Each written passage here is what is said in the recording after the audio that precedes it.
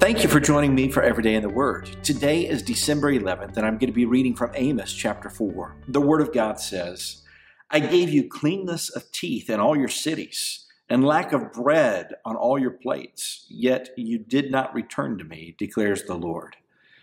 He's not talking about he sent great dentists around to take care of them and give them cleanness of teeth. That expression means there was nothing for you to eat. There was nothing to get caught in your teeth. There was no bread even to be found. I was starving you out, essentially God says, and you still didn't return to me. You know, it is foolish to wait for the pain of the judgment of God to turn to seek his face. Yet even more foolish than that is to experience the hardship and pain of life and still not yet return to the Lord. You know, this is a day that the Lord has made. This is a day that God has called you to rejoice in all his provisions. This is a day that in the middle of whatever trial that you walk through, the face of the Lord can be found when you seek him.